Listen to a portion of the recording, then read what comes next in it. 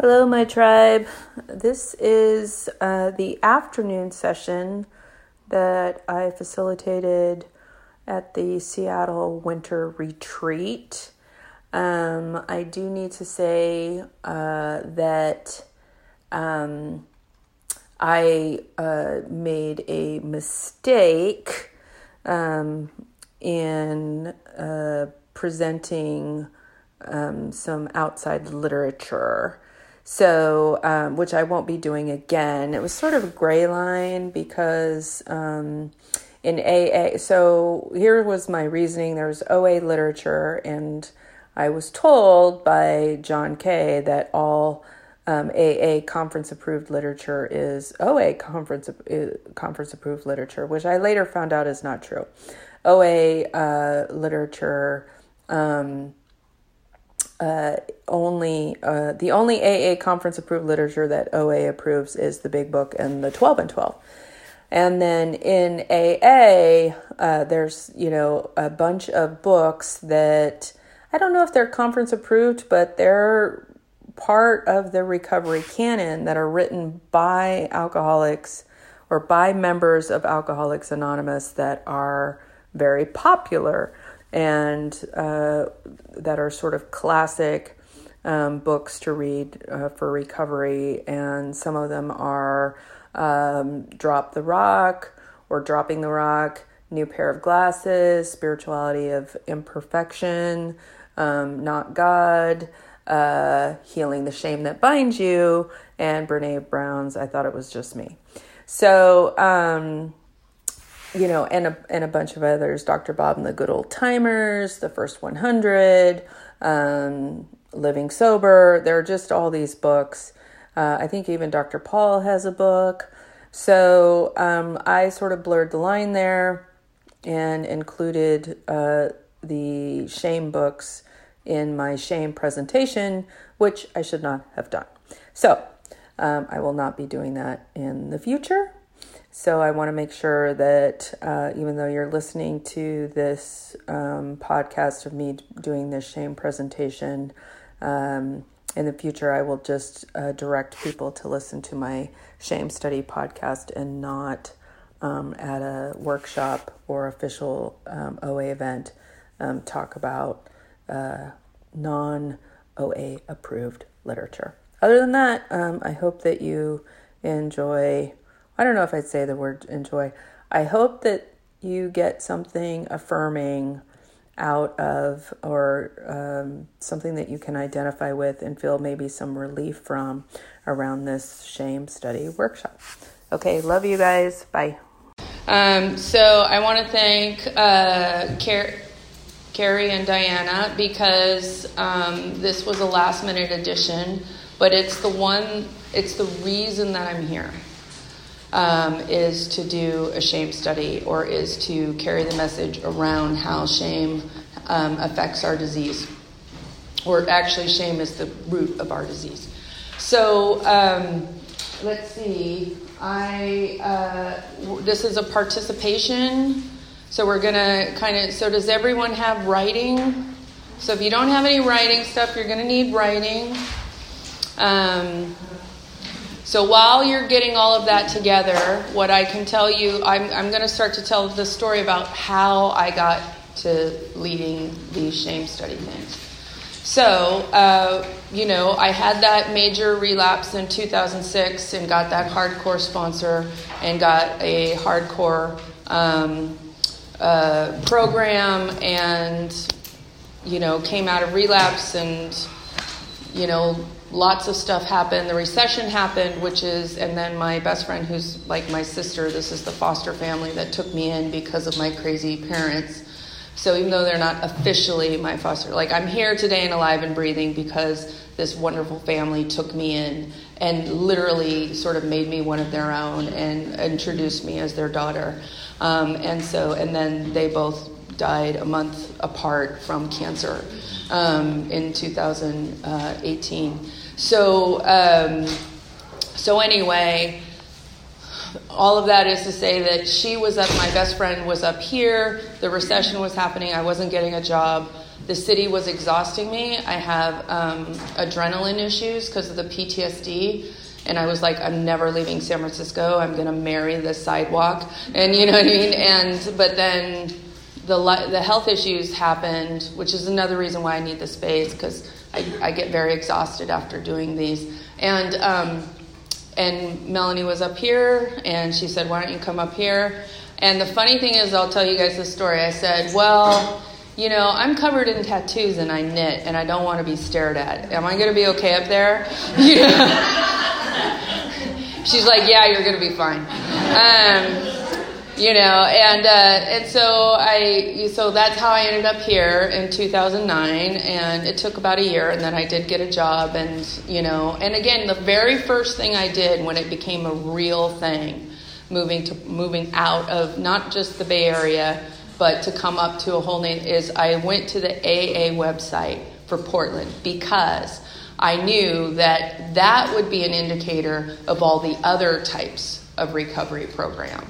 So, however, I had a little bit of a hard time with coming up here because in the Bay Area, there was very strong OA and a lot of OA meetings. And so I just grew up really spoiled. Like, it wasn't just, you know, there wasn't just one series of 7 a.m. meetings. It was which 7 a.m. meetings, you know, 7 days a week were you going to go to? You know, this side of town or that side of town? Were you going to go to the 7 a.m. ones or the 7:30 ones? Were you going to go to the 5:30 p.m. ones or the 6 p.m.? I mean, so just very, very spoiled. And so, but anyway, so I come up here, I get out of that relapse, I'm sponsoring like crazy and doing service. I come up, I get a job, like an amazing job with a mentor that was amazing. I'm at goal weight, you know, and in 2014, it was the summer, and I'll never forget this day. I was looking good, and I was feeling good, and I had an amazing job, and I had a good living situation. Wasn't ideal. The one I'm in now is ideal. I was basically had a studio in a house, so it wasn't, you know, and it was in the house, so it wasn't like it was off to the side. And but anyway, and there were a couple of guys at work that I kind of, you know, I had a little crush on or whatever. And one day I was in the basement, you know, it was a big, huge building. The basement was where the mailroom was. And one of the guys that I had a kind of crush on, you know, when we're feeling good in our body, whatever sex we are, you know, people pick up on that. And they're like, you're looking hot. And I'm like, I am looking hot. You know what I mean? Because I'm feeling hot. You know, and if it had been anybody else, I would have, whatever. But it was the guy that I was attracted to. And it's like, I don't know, I can't tell you the mechanism, but I can tell you that it was a Thursday. And the reason why I know it was a Thursday is because Friday night, I intentionally broke my abstinence. And I could not stop myself from doing it. Now, how did I do it? I took a bite of jam that had sugar in it. I knew it had sugar in it. And I went to like not eat anymore. And instead, I took a big, huge bite and I had more. And then the beast was awake. So there are some people, hopefully no one in this room, but people out there that are like, you had 2 bites of jam and you lost your abstinence? I'm like, yes. Number 1, I did it on purpose. And number 2, I woke the beast. And it was awake. Because all of a sudden, it was like, why am I breaking my abstinence on this homemade jam? You know what I mean? Where are the keys? You know what I mean? And I was terrified. And I knew that I was going to go downhill. So fortunately, at that point, I had 13 years. And I had a strong program. If I didn't, I would have ended up in my truck, and I would have ended up at some sort of store. But through grace of having I broke my abstinence enough to send me into a shame spiral and wake the disease. And fortunately, I had been I'm also in AA as a sugar addict, but also to make sure I don't become an alcoholic. I unfortunately learned the hard way not to introduce myself as an alcoholic because It's not good. So I introduced myself, and if you ever want to ask me about that, we can talk. But I introduced myself as a bulimic alcoholic. Like, believe me, it's like, yes, I'm here. I have this disease. It's not my first choice, but I have that personality that would become an alcoholic. But I'm the designated driver in my family, so I'm a hardcore Al-Anon. But anyway, so I was on the chair committee for the first Portland area women's roundup, which happened to be that weekend. And it was Friday, and I had actually left the Portland area women's roundup I was house sitting at the time, went home, and that's when the jam incident thing happened. My original plan was to just go Friday night, because my friend Nadja was the local speaker for Friday night, and they had flown people in for the other. So I was like, okay, I'll go Friday night, do that, listen to her, and then go to Melanie's and house sit and everything. And that night, I had the jam. Now, here's the sort of divine timing of it is that I immediately reached out, on text or whatever, and then I committed that first thing in the morning I was going to go back to the conference. And I did not leave the conference because I knew, this is not going to be good. I am now in super danger zone. Super, super danger zone. And I'm glad people are nodding their heads. This could go either way. Actually, I only think it's going to go one way. And I am terrified now of what the fuck have I done? But it's when people, when you see movies or whatever where people make those fatal mistakes, and it's oh, what have I done? I'm sorry. It's well, sorry is not really working right now, And so here's the grace piece. So I spend all day there, and then Sunday morning they had a speaker, and she told my story.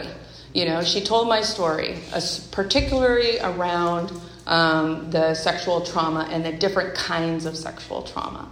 And so I went up to her after the meeting, and I said, I'm desperate. And she said, great, I'll sponsor you. And then she said, I want you to go out, and I want you to buy the book, Healing the Shame That Binds You. I was like, okay. I went, I did it. And she and I only ended up working together for a month. It became pretty clear that I had more recovery than she did. And she was still active in some other diseases that I had. So that ended, but it ended well. You know what I mean? And but it started it started a shame study for me. And so I read everything. And then what I did, because this is my personality, is that I started a shame study group, and I took 2 women through it just to kind of see, well, this worked for me. Is this going to work for you? And it did. And now I've started 2 other shame study groups. And then if you go to my podcast, there's actually one of the podcasts there. I don't know what they're called, episodes, I guess. One of the episodes is how to do the shame study. So I'm not going to get into the details of how to do that. It's on, you can email me and whatever. But what I did was, after, reading one book, reading another book, reading the Hazelden booklet, is I took the Brene Brown shame inventory, and now I incorporate that into the 4-step. And what I'm really glad to hear about is that now retreat centers, are incorporating shame inventories, as well as the regular 4-step, anger, resentment, harms, sexual conduct. So what we're going to get to is we're going to collectively do,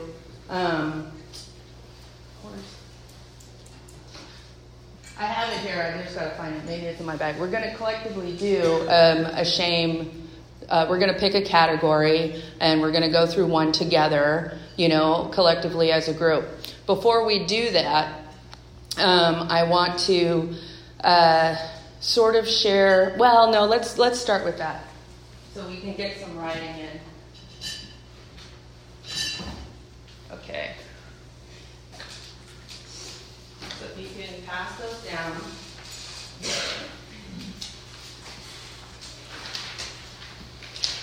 Oh, wait, I need one. Thank you.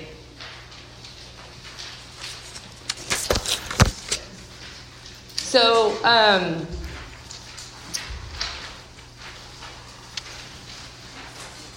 there are a couple of categories that some people struggle with. My thing is that with my education in the rooms is not to say no to something, but find how you relate to it. So, don't say like, well, that doesn't apply to me. Instead say, how could that apply to me? Or maybe if I reword that. So I don't throw anything away, is what I'm saying. I try to find like, well, if this were phrased differently or if this were a different shape, how does that, apply to me? So for example, I'm not a parent, right? But I'm not going to throw away the parenting category because I don't want to lose the opportunity to understand something about myself, and understand where I'm shamed. So I traded parenting for sponsoring. There's another category, motherhood, fatherhood. Again, seemingly doesn't apply, Oh, no, I know it. I'm sorry. I did different. Parenting, I was a pet owner. You know what I mean? And for people who have pets, that other pet owners, yes, there's that friendly piece, but then there's that, your unruly pet, you know what I mean? And are you taking care of your pet? There's a lot of judgment. So again, it's the point is that it's an area of life where humans are still humans, and status and how, and are you doing it right is still, an aspect of it. And then the motherhood is the one where I did with sponsoring. So let's go ahead, just because I want to make sure, because I still have plenty to say about this topic, but I want to get a little interactive first as we sort of engage. So I thought we would start with appearance and body image, because that's certainly relevant.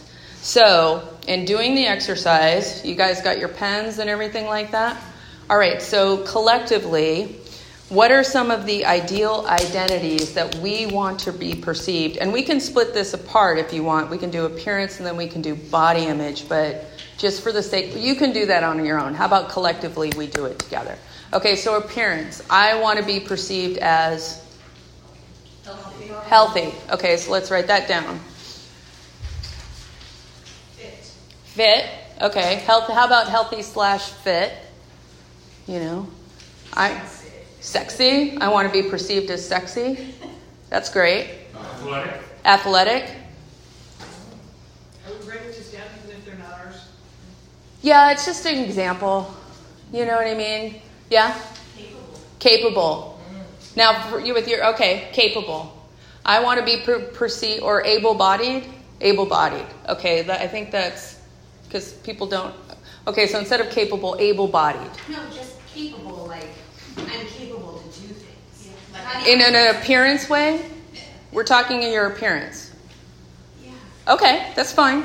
I mean, I'm not stuffing anybody else's, but that's just... Okay, that's fine. I want to be perceived as put together. You know what I mean? Like my clothes, my appearance. You know what I mean? I want to be perceived as alluring. That I have a body that's alluring. Anything else? Maybe a low bar, but I want to look like I care. Okay. Yeah. You want to look like you care. There's a good phrase for that. I can't think of it, but yeah, that you sort of care about yourself. Or maybe have a sense of pride or a sense of... It might be under capable that I work with 5 men, and so strong. Okay. I do physical things. Okay. So, fit, strong, maybe you can put those together. Whatever you guys want. Any other of how we want to be perceived? Calm and collected. So you want to have a sort of decorum about you, a presence? Right. Okay. I really want to get into the body image, the superficial, so make sure whatever you write down, that's what we're writing down. It's just, yeah. I want a womanly figure. I'm like a boyish figure. So Okay. You want to be curvaceous? I would like that. Yeah, curvaceous or womanly. Okay, this is great. Beautiful. Beautiful. Yeah, I want to be perceived as beautiful. Skinny. Okay, skinny. Yeah. Younger. No, that's fine. Yeah, that's fine. Just attractive in general. Okay. So beautiful / attractive, generally attractive, sexy, whatever. So the fun part about this part is that this is the part we don't do anything with. So we're just writing, but I think it's important for our self-education that we get clear on, as you noticed in just the group, how you heard things that it's like, well, that doesn't really matter to me or whatever. So again, in that step 1, what is true, basically at the end of the steps, and as you do them over and over and over again, you want to become an expert on you. And here's why. Here's one of the reasons why. Like, I know myself now. I know that after I spend an hour and a half, barring my soul to people, I can't have people come up, because what I will do is I will disconnect in order to be able to socially engage when in fact I'm depleted. So I have had to learn that. And then we'll go have lunch and I'll eat too much. So, that's an example of like, okay, you need to become an expert on you. So even though we're not going to do any writing on these, getting clear on what's important to you is still really valuable. So now let's get to how you do not want to be perceived in your appearance and body image. I don't want to be seen as weak, sloppy, lazy, fat, saggy, old, frumpy. That's a good one. I had that one too. Okay, so we only want, so out of all the ones we listed, because each one of this is quite a lot of writing, you want about 3 or 4. Okay? So you can write as many as you want, but for your own sake, unless you love writing, and then if you love writing, you can do as many as you want. But for the rest of us, I would do, 3 hot ones, maybe 4, if you really want to get. So now let's pick which are one of the ones that we said. Let's pick fat because we're here and, it's kind of a universal, All right, so what do these perceptions mean to me? So what does it mean if you're perceived as fat? No willpower. No willpower. You're weak. Come on, you guys. You're uneducated. You're uneducated. Careless. Well, it reminds me of being bullied. Boring? Bullied. I've been bullied. These terms have been used to bullying. Oh, bullying. Sorry, I was like, bully? People would bully me. Yeah, bully. Okay. So, what else does it mean to be fat? Be invisible. Be invisible. Okay, so let's think about this for a second. I don't want to be perceived as fat because it opens me to bullying. I won't be seen. There's another. I don't have a good memory. Less than. Less than. Oh, that's the one. Yeah, less than. Unworthy. Lazy. A whole judgment. Someone looks at me and sees that I'm overweight, and they completely categorize who I am. Anything else? Unhealthy. Unhealthy. Self-indulgent. Lazy, self-indulgent, no willpower. Right? Now, what was the other one? Devalued, right. Less than, devalued. Why are these so unwanted? Why are all of those things? I know it sounds really basic, but this is like the 4th step. Like, you get into this. Why are these things so unwanted? Why do we care? No one's going to love me. No one's going to love me. Because we crave belonging. Right. Basic Rejection. instincts. Social rejection. Or our basic instincts. Yeah, basic instincts. Again, rejection. We're not going to no one's going to invite us into the party. So basically what I wrote, my words were something like, it gives people a reason to kick me out, or it gives people a reason to not want to connect with me. And so I don't want anything that's going to give someone a reason to throw me out. I think it also, for some people, it can give ourselves a reason to not participate or to not engage with it. Sometimes we're trying to hide. Okay, so hold on just a second. Hold on to that one. That's a good one, but... Okay, no. Why are they so unwanted? Oh, I thought you were saying... Yeah, okay, so hold on to that, Okay. because that's going to come back around. So basically, it's social rejection. That basically, we're human beings, we need to connect. That's basically what we're driven to do. So we want to belong. We go to belong, and we find, and we hear, and we learn all the things that will kick you out of belonging. And there are a lot of them, but we're in OA, and so we're talking about being fat, And this is, again, there are a lot of things that feed bulimia, but just keep in mind that even if you're not appearing fat, if you think you're fat, you're carrying that story. The fear of getting fat, the fear of whatever. Okay, now, where did these messages come from? Where did the messages that fuel this identity come from? My mom. My mom. Me too. Television. Media. My My dad. Classmates. boys. My dad. My dad. Boys. I like that one. What was the other one? Boys. Boys. Girls. Girls. Yeah, girls are, mean girls. Okay, so this is an example of how you take one category, you do fat one thing, and you get down to why, how, so this is the experience that I had. I'm over here, I'm doing the how I want to be perceived. And even in doing that, I could hear my dad. I could hear my mom. Where's your pride? Where's your pride? You're a Sharky. Where's your pride? And I could, so even as I was answering the questions, I was hearing oh yeah, here's the family, if you're going to be in this family, here's how you need to front, So that was, illuminating for me. And then to how I don't want to be perceived, and just answering authentically how I don't want to be perceived. And then taking each one of those and being well, why don't I want to be perceived this way? What's behind that? What's driving that? And in my instance, and each sponsee that I've gone through with this, it's created a different kind of shape.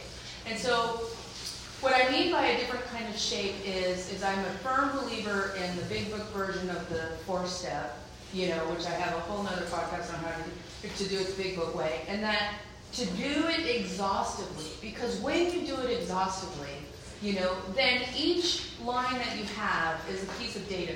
And then it's like a connect the dots picture. So every line that you write, this characteristic, why don't I want to do that? It's a little dot. And then you start getting these dots.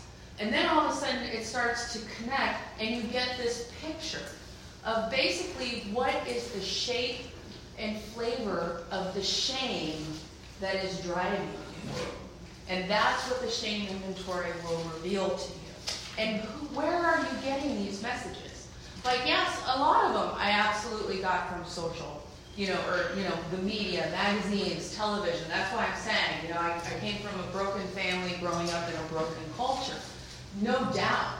But for each one of us, we have certain family messages. Now, on some level, macroly, we could be you have to look good and you have to represent the family well. We could all be nodding our heads on that. But when we get down to, and how do you do that? You know what I mean? How do you, I remember, when my parents were doing well, we would never shop at Target.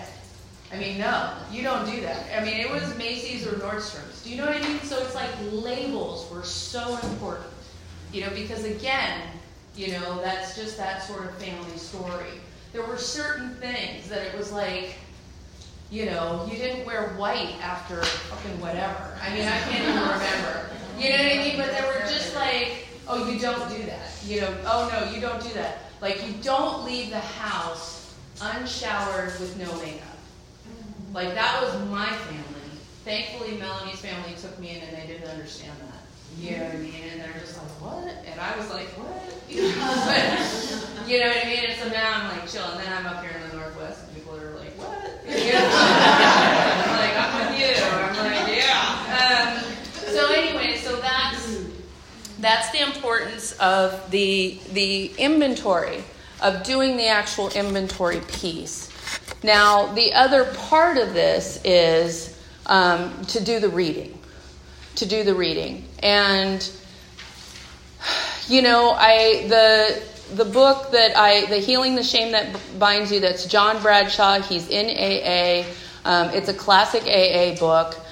Here's what I like about that book. It's kind of like the Big Book. It's dated, but because of the way that he thinks and because of the field that he's in, it's very structured for you and it's very academic. So he really goes into using his case studies how intergenerational shame is passed on from one generation to another. And he really goes into how shame affects children at different age levels. So it's very revealing. So I think that's good. My personal recommendation, again, this is in the podcast if you find it, is that book was written in 1988. And even though he did a revised 2012, which I also read, for the purposes of the book study, you don't need to read the third section. So you read the first section and the second section. The third section is basically, you know, what do you do about it? Personally, I'm like, we have gotten so far advanced that book's a little dated on the solution piece. So I think you read the first two sections the way that people would tell you to read the first 164 pages in the Big Book. And then if you want to read the personal stories, you can. But very similarly, you read the first two sections of the Healing the Shame That Binds You. There's also a pamphlet, which is on my drive, called Shamefaced by, I can't remember her name. But anyway, it's a Hazelton, you know. And so you read that, and that really ties in the shame and how it relates to addiction and recovery. And then we get to, sorry fellows, but fellas, then we get to the I Thought It Was Just Me, you know, Brene Brown's Women in Shame. I personally think that men need to read that book. You know, I think that there's definitely sometimes gender differences, absolutely, and we need to honor those because the world treats us differently. But I think in terms of emotional intelligence that it's still a really good book. However, her next book, Daring Greatly, does include more men. But I Thought It Was Just Me specifically talks about women and shame and how we're shamed. And so it is more of a feminist issue. So I would definitely, and then, you know, to do that together in a group is just as intense as doing the 4-step. It'd be like if you did the 4-step together in a study group. You know, and the reason why that's so powerful is because, again, if you do it in a group, then people will start to say things that you hadn't even thought of, and then you have this resonance. But at the same time, the antidote for shame is empathy. And so you have someone nodding their head at you. So even though you're feeling a sense of shame about something and whatever, you're looking at someone who's nodding and in the nod saying, yeah, me too. And it eradicates some of the shame. Okay? So the rest of this is just purely my opinion. I'm not an expert. I certainly don't have a PhD. I just have my experience that since I did the shame study, it was a game changer for me. And basically what happened for me is that I had to look at, so after I ate that jam and I called my sponsor, because I had checked in the day before about feeling really sexy and feeling so great and how great my life is. And then the next day she gets a call from me about how I broke my abstinence. You know, and so when we met the next time, she said, when I got your voicemail when you broke your abstinence, I just thought, wow, she's not going to let herself have it. And that was the phrase that just really hit me. Like, I'm just not going to let myself have recovery. I'm not going to let myself have the gifts of this program. And so for me to be at that time introduced to the shame study and the shame book was paramount. So my experience with that and what I've learned is that shame, my sense of shame. Now I come from, my grandfather was a colonel in the Air Force. And so my dad was the son of the colonel, right? And if you're not familiar with that, what I basically told you is that my dad was the son of a duke.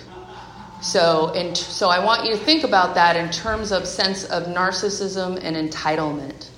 And again, being a Sharky, right? So I come from the school of arrogance. I was not a doormat. I was not passive. I was not whatever. I had a temper. Like, I took after my dad. My dad has a temper, Basically, I grew up with my mom and my dad as models, and my mom she's funny, and she gave me my sense of humor, and because of her, I love music and dance, and she's artistic and everything, but she deferred to my dad, and she put up with being talked to in a way that I would never allow anyone to talk to me. And so, and also, it's different kinds of alcoholism. And basically for my mom, I was a resource for her, so I was something that was supposed to support her. She didn't actually ever see me, so I didn't really want to see my mom. So I really model after my dad. Also, my mom's an extrovert, my dad's an introvert. So there are all these reasons.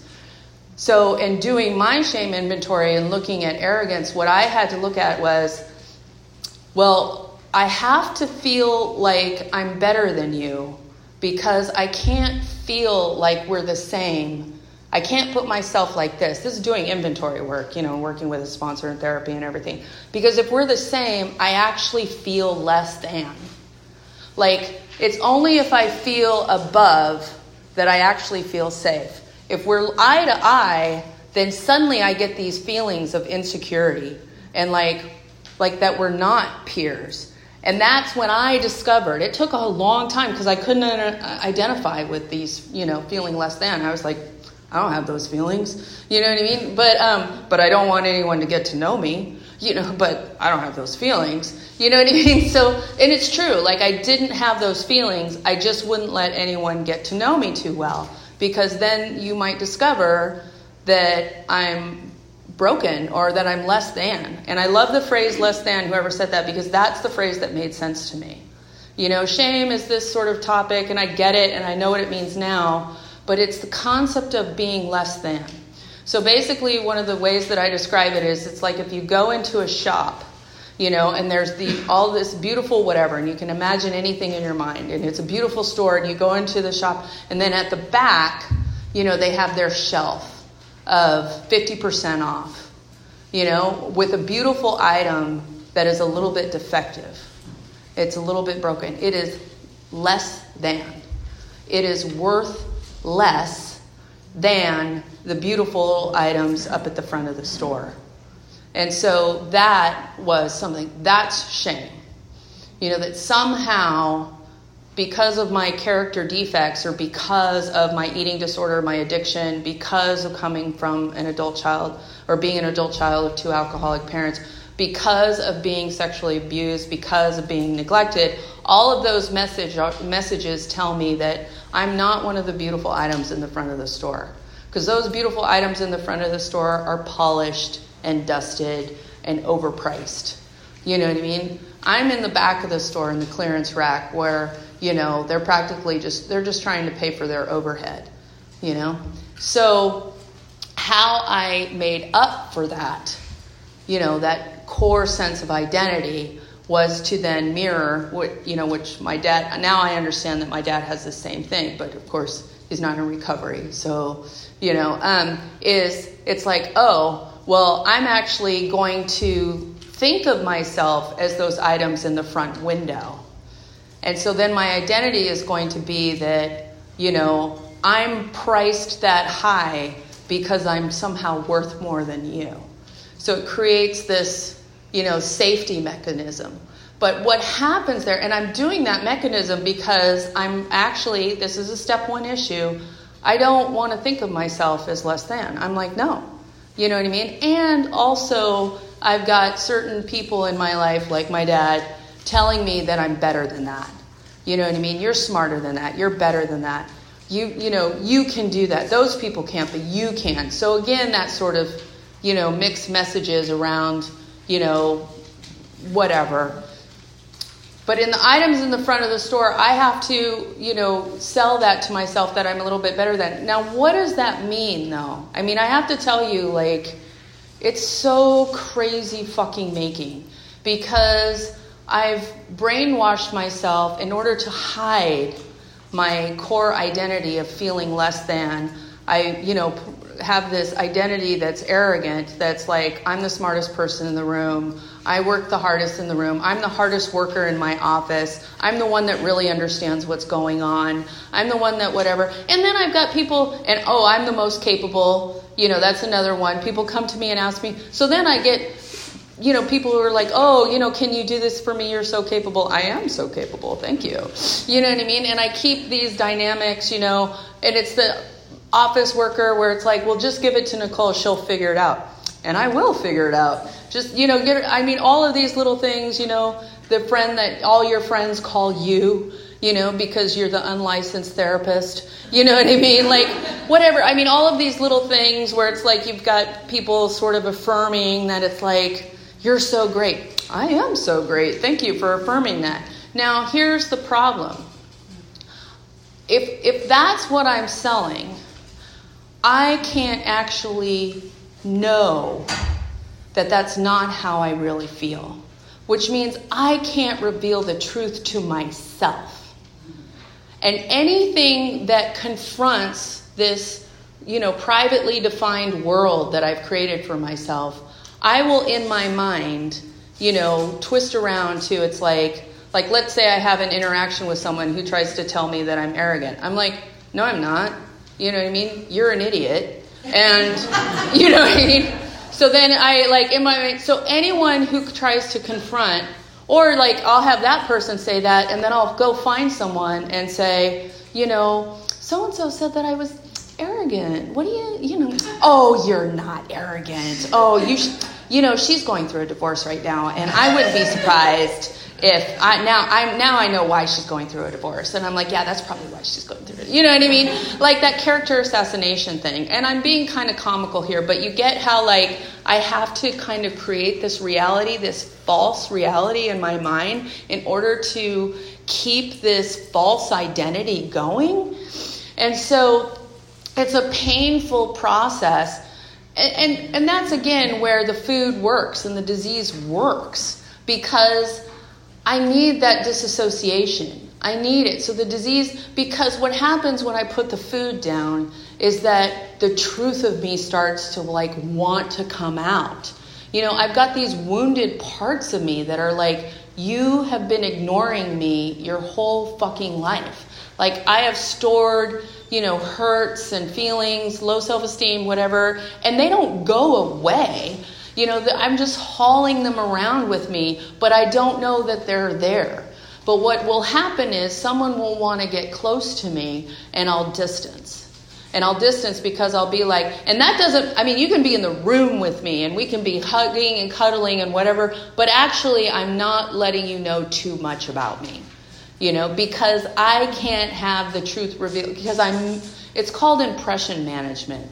I'm trying to manage my impression, the impression that I'm making on you. And so if I'm trying to maintain this, storefront window, I'm super quality, super smart, super capable, super whatever, and I have to be that all the time. Now mixed in with that, of course, is perfectionism, right? Which is all shame. Because I feel less than, I now have to overcompensate and be the best, let's just say vase, right? In this wonderful store that you guys imagined, in one of those little corners, they sell vases. And they're extremely expensive, except for the one that's defective, which is on sale in the back. And they won't even put it in the window because the store doesn't even want to admit that they carry defective items, right? Well, one of those vases is it's the best, it's a unique, and it's signed by the artist or something like that. And it's the most perfect example of that boss ever. And I'm like, okay, that's the boss that I have to be. I have to drive myself to be that boss. And that will somehow prove to the world and to me that I am not defective, that I am not less than. And then in that comes, I have to look a certain way, I have to dress a certain way, I have to have certain kinds of friends, I have to have certain kinds of relationship. And no one fucking gets that. Like, no one gets to just put their order into the universe and just be like, here's a perfect life, here's my order, give me my number, I'll wait until it's up, right? So another sort of analogy that I use around the shame piece is like, I think of it as a theater club, and it's like or a small theater, and I go to the theater and I want to be the leading actress or leading actor, and I feel like that's the role that I should be, because again, I'm driven by the less than.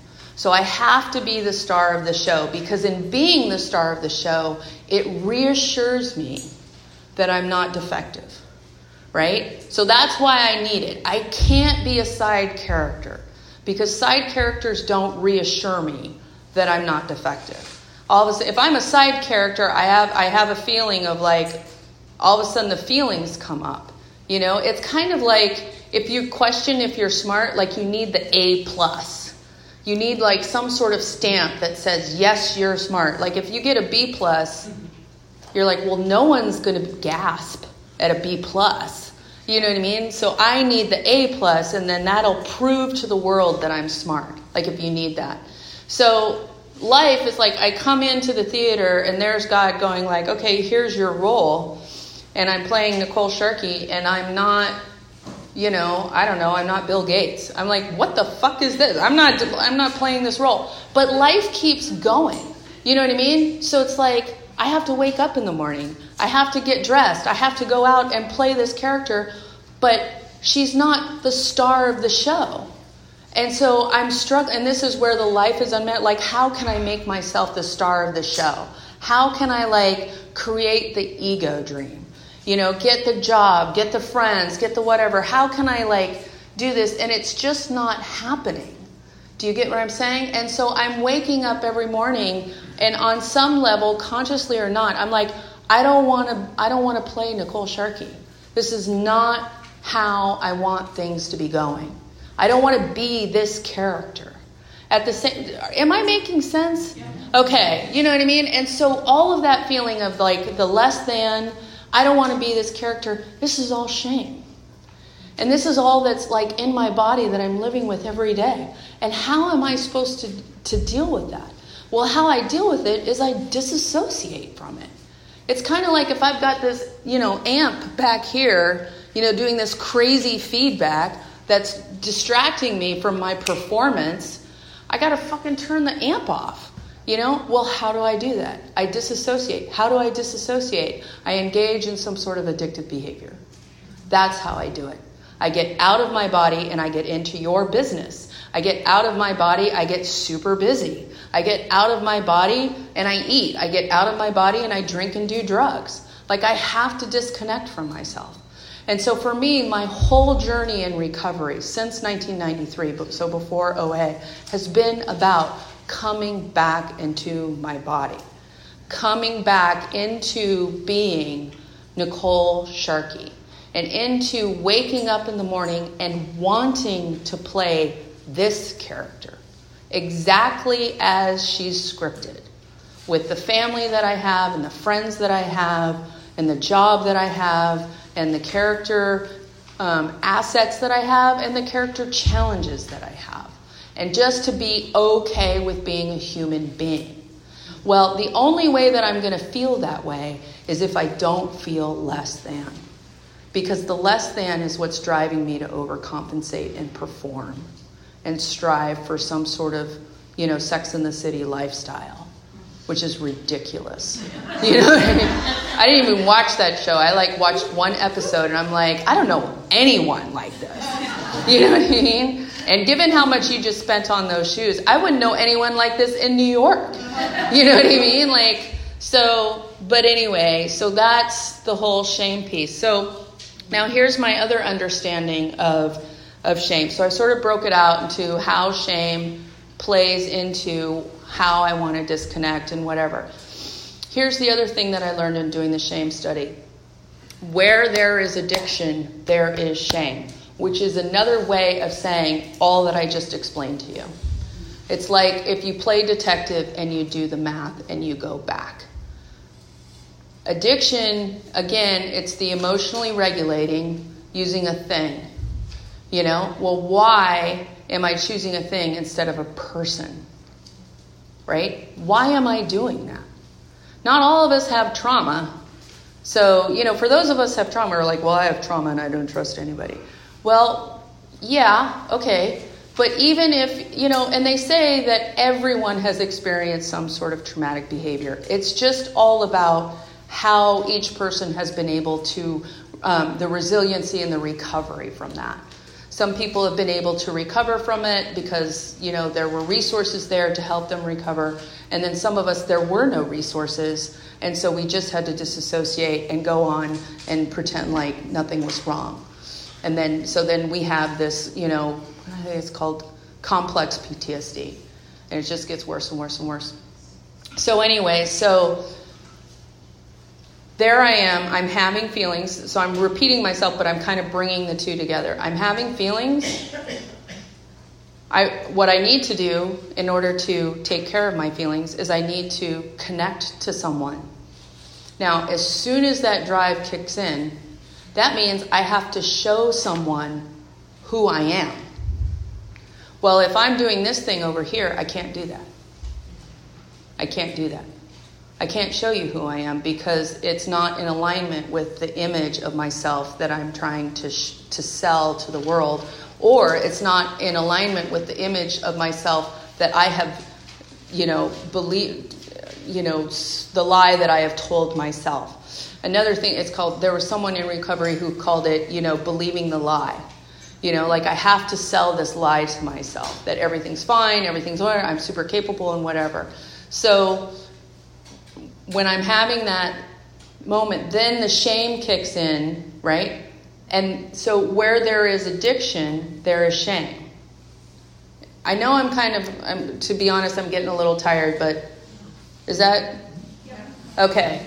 Is there anyone who doesn't at least understand the math that I just broke down there? Okay, great.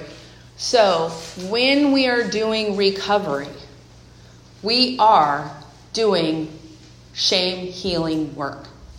So that when someone in a circle or someone in a meeting says something raw and vulnerable and it hits you and you have that like, I'm not the only one. I'm not the only one.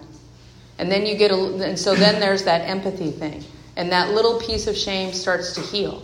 But again, if you think about it, if you've been out in the world getting shrapneled, I like the idea of shrapnel because, you know, it's not just pulling a bullet out and then you're cured. It's like, no, it's pulling these pieces out. And every time you pull a piece of shrapnel out of your heart, you get some healing there. And then you have a greater capacity to have love. And then when you have a greater capacity to love, you have a greater capacity to connect. You know, and the first person you have to connect with is yourself. You cannot give away what you don't have. So coming into your body and connecting to who you are and the truth of who you are and loving yourself has to happen first. And as a sponsor, I feel that that's my job when I'm doing 12-step. And how I know that a person will heal from the shame is they have to go to the meetings because they have to be in the church of Me Too. They have to feel and see that they're not the only ones. That it's, you know, that their story is, even though the details may be different, someone else may have that story. Even if the story is completely different, someone else is describing their feelings about an incident that the other person can identify with. Does that make? Okay, so what I'd like to do, this ends at 5, right? Okay, so what I really want to do is I want to sort of open it up for, we can open it up for questions. Or if people want to share. What do you guys want to do?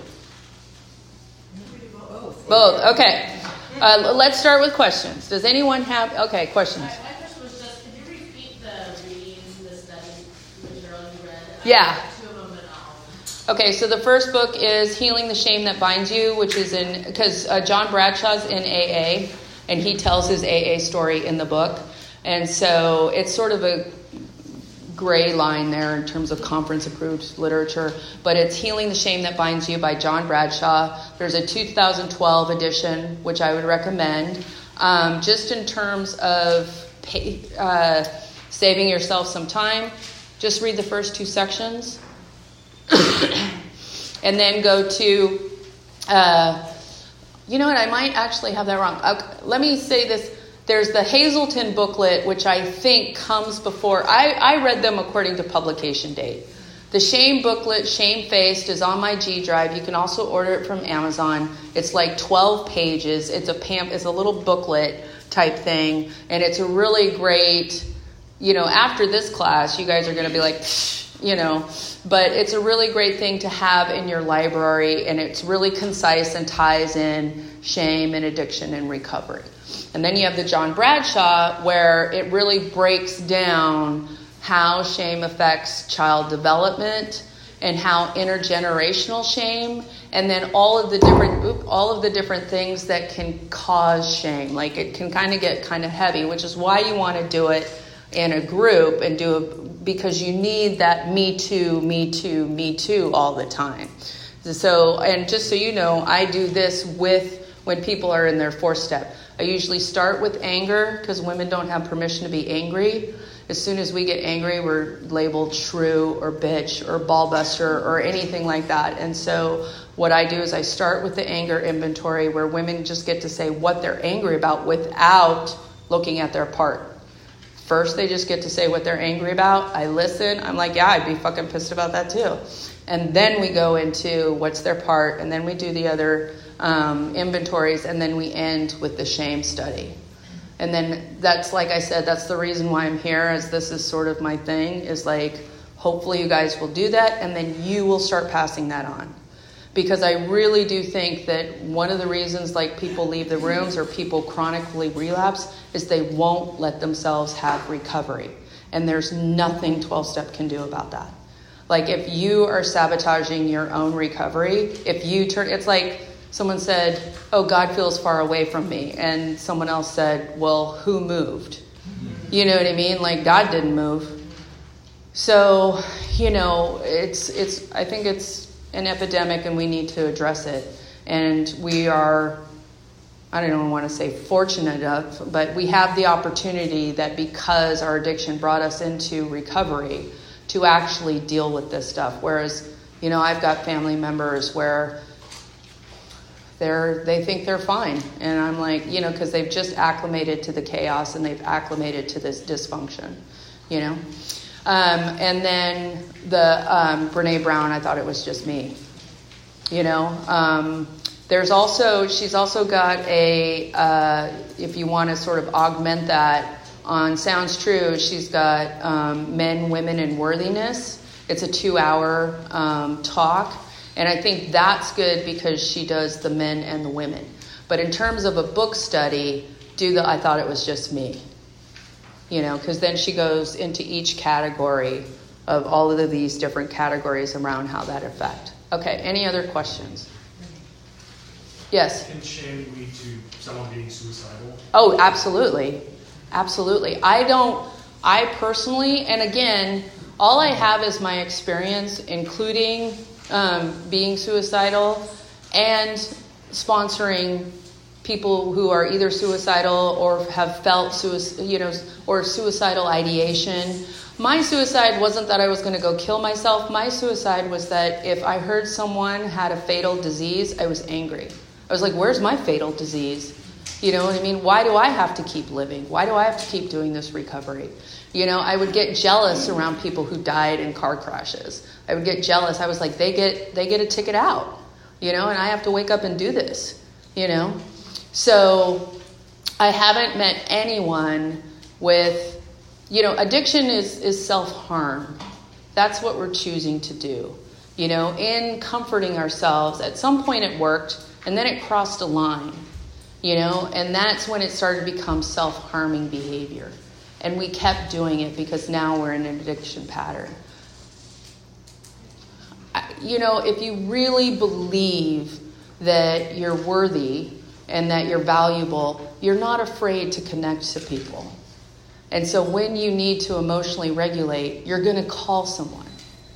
It's only if you don't believe that you're not going to connect with someone, but you've got all these feelings that you have to deal with. So now, you've got to figure out a way to deal with them. So you're going to emotionally regulate using some sort of external thing. Does that make sense? Does that answer your question? Yes, thank you. Okay. Any other? Yes. So if something happens and you get triggered, you realize you're feeling shame. Yeah. So what I think I just heard you say is that part of the answer then is to share that with someone. Immediately. Right?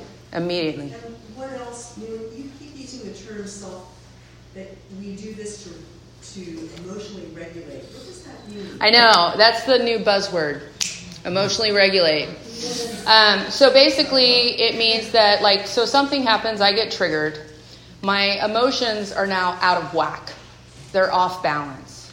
So I think maybe there are some mechanical people in here that regulate means to bring things back to equanimity. Is that right?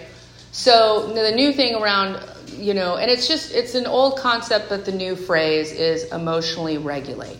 So something happens, I get upset, I get sad, I get angry, I get frustrated, and to get myself back to center, which is where I want to be. Now, the healthy way to do that is through connection to someone else. You would go to your mom, you would go to your best friend, you would go to your partner, and you would process your feelings. You would get validation. You would not be shamed for your feelings or judged for your feelings or whatever. You would be listened to, mirrored, reflected, that your feelings are worthy and valuable. And then you would find your way, and someone wouldn't come at you trying to fix you or rescue you from your feelings. It's no, given what just happened to you, the emotional, and I say this all the time, I say you're having an appropriate emotional response.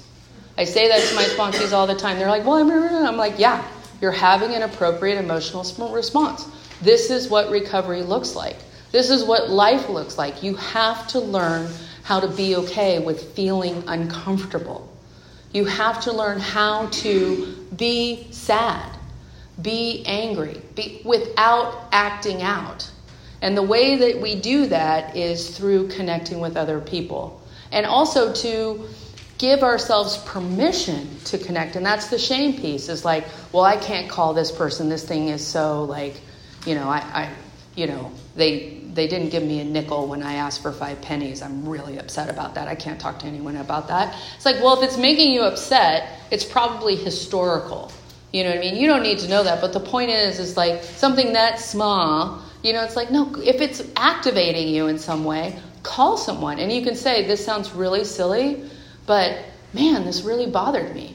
And then you get to why does it bother? Well, I didn't feel heard. I thought I was very clear in asking for 5 pennies. I don't want a nickel. I want 5 pennies. I have a little nephew that collects pennies. And can't you just give me fucking 5 pennies? You know what I mean? That kind of thing. And so it's same small, but when you talk it out, you realize well, it reminds me of this, and then, and when I would ask for something, I just wouldn't get what I asked for. And it just made me feel like I'm not worthy of being heard or whatever. And then you get to what it is. And then it's oh, okay. Then the next time it happens, you're oh, no, excuse me, I asked for 5 pennies. And then you get it back and you're and then you call someone and I told them, no, I asked for 5 pennies. And they were and they gave me 5 pennies. And they looked at me weird, but I don't care. You know what I mean? I spoke up for myself. You know what I mean? Does that make? So does that answer the emotional? Yeah, okay. So, and when we don't have that, then we're just left alone with feeling activated and with all these feelings. And yet we've got to function. Maybe we've got kids that we can't, and so now we go into problem solving. Well, how can I, I'm going to numb out. I'm going to disassociate. I'm going to now we go into any of our addictive behaviors. And those feelings never get processed. And guess what? They don't go away. They don't go away. So I want to make sure you guys have time to share if you want. So is there any more questions?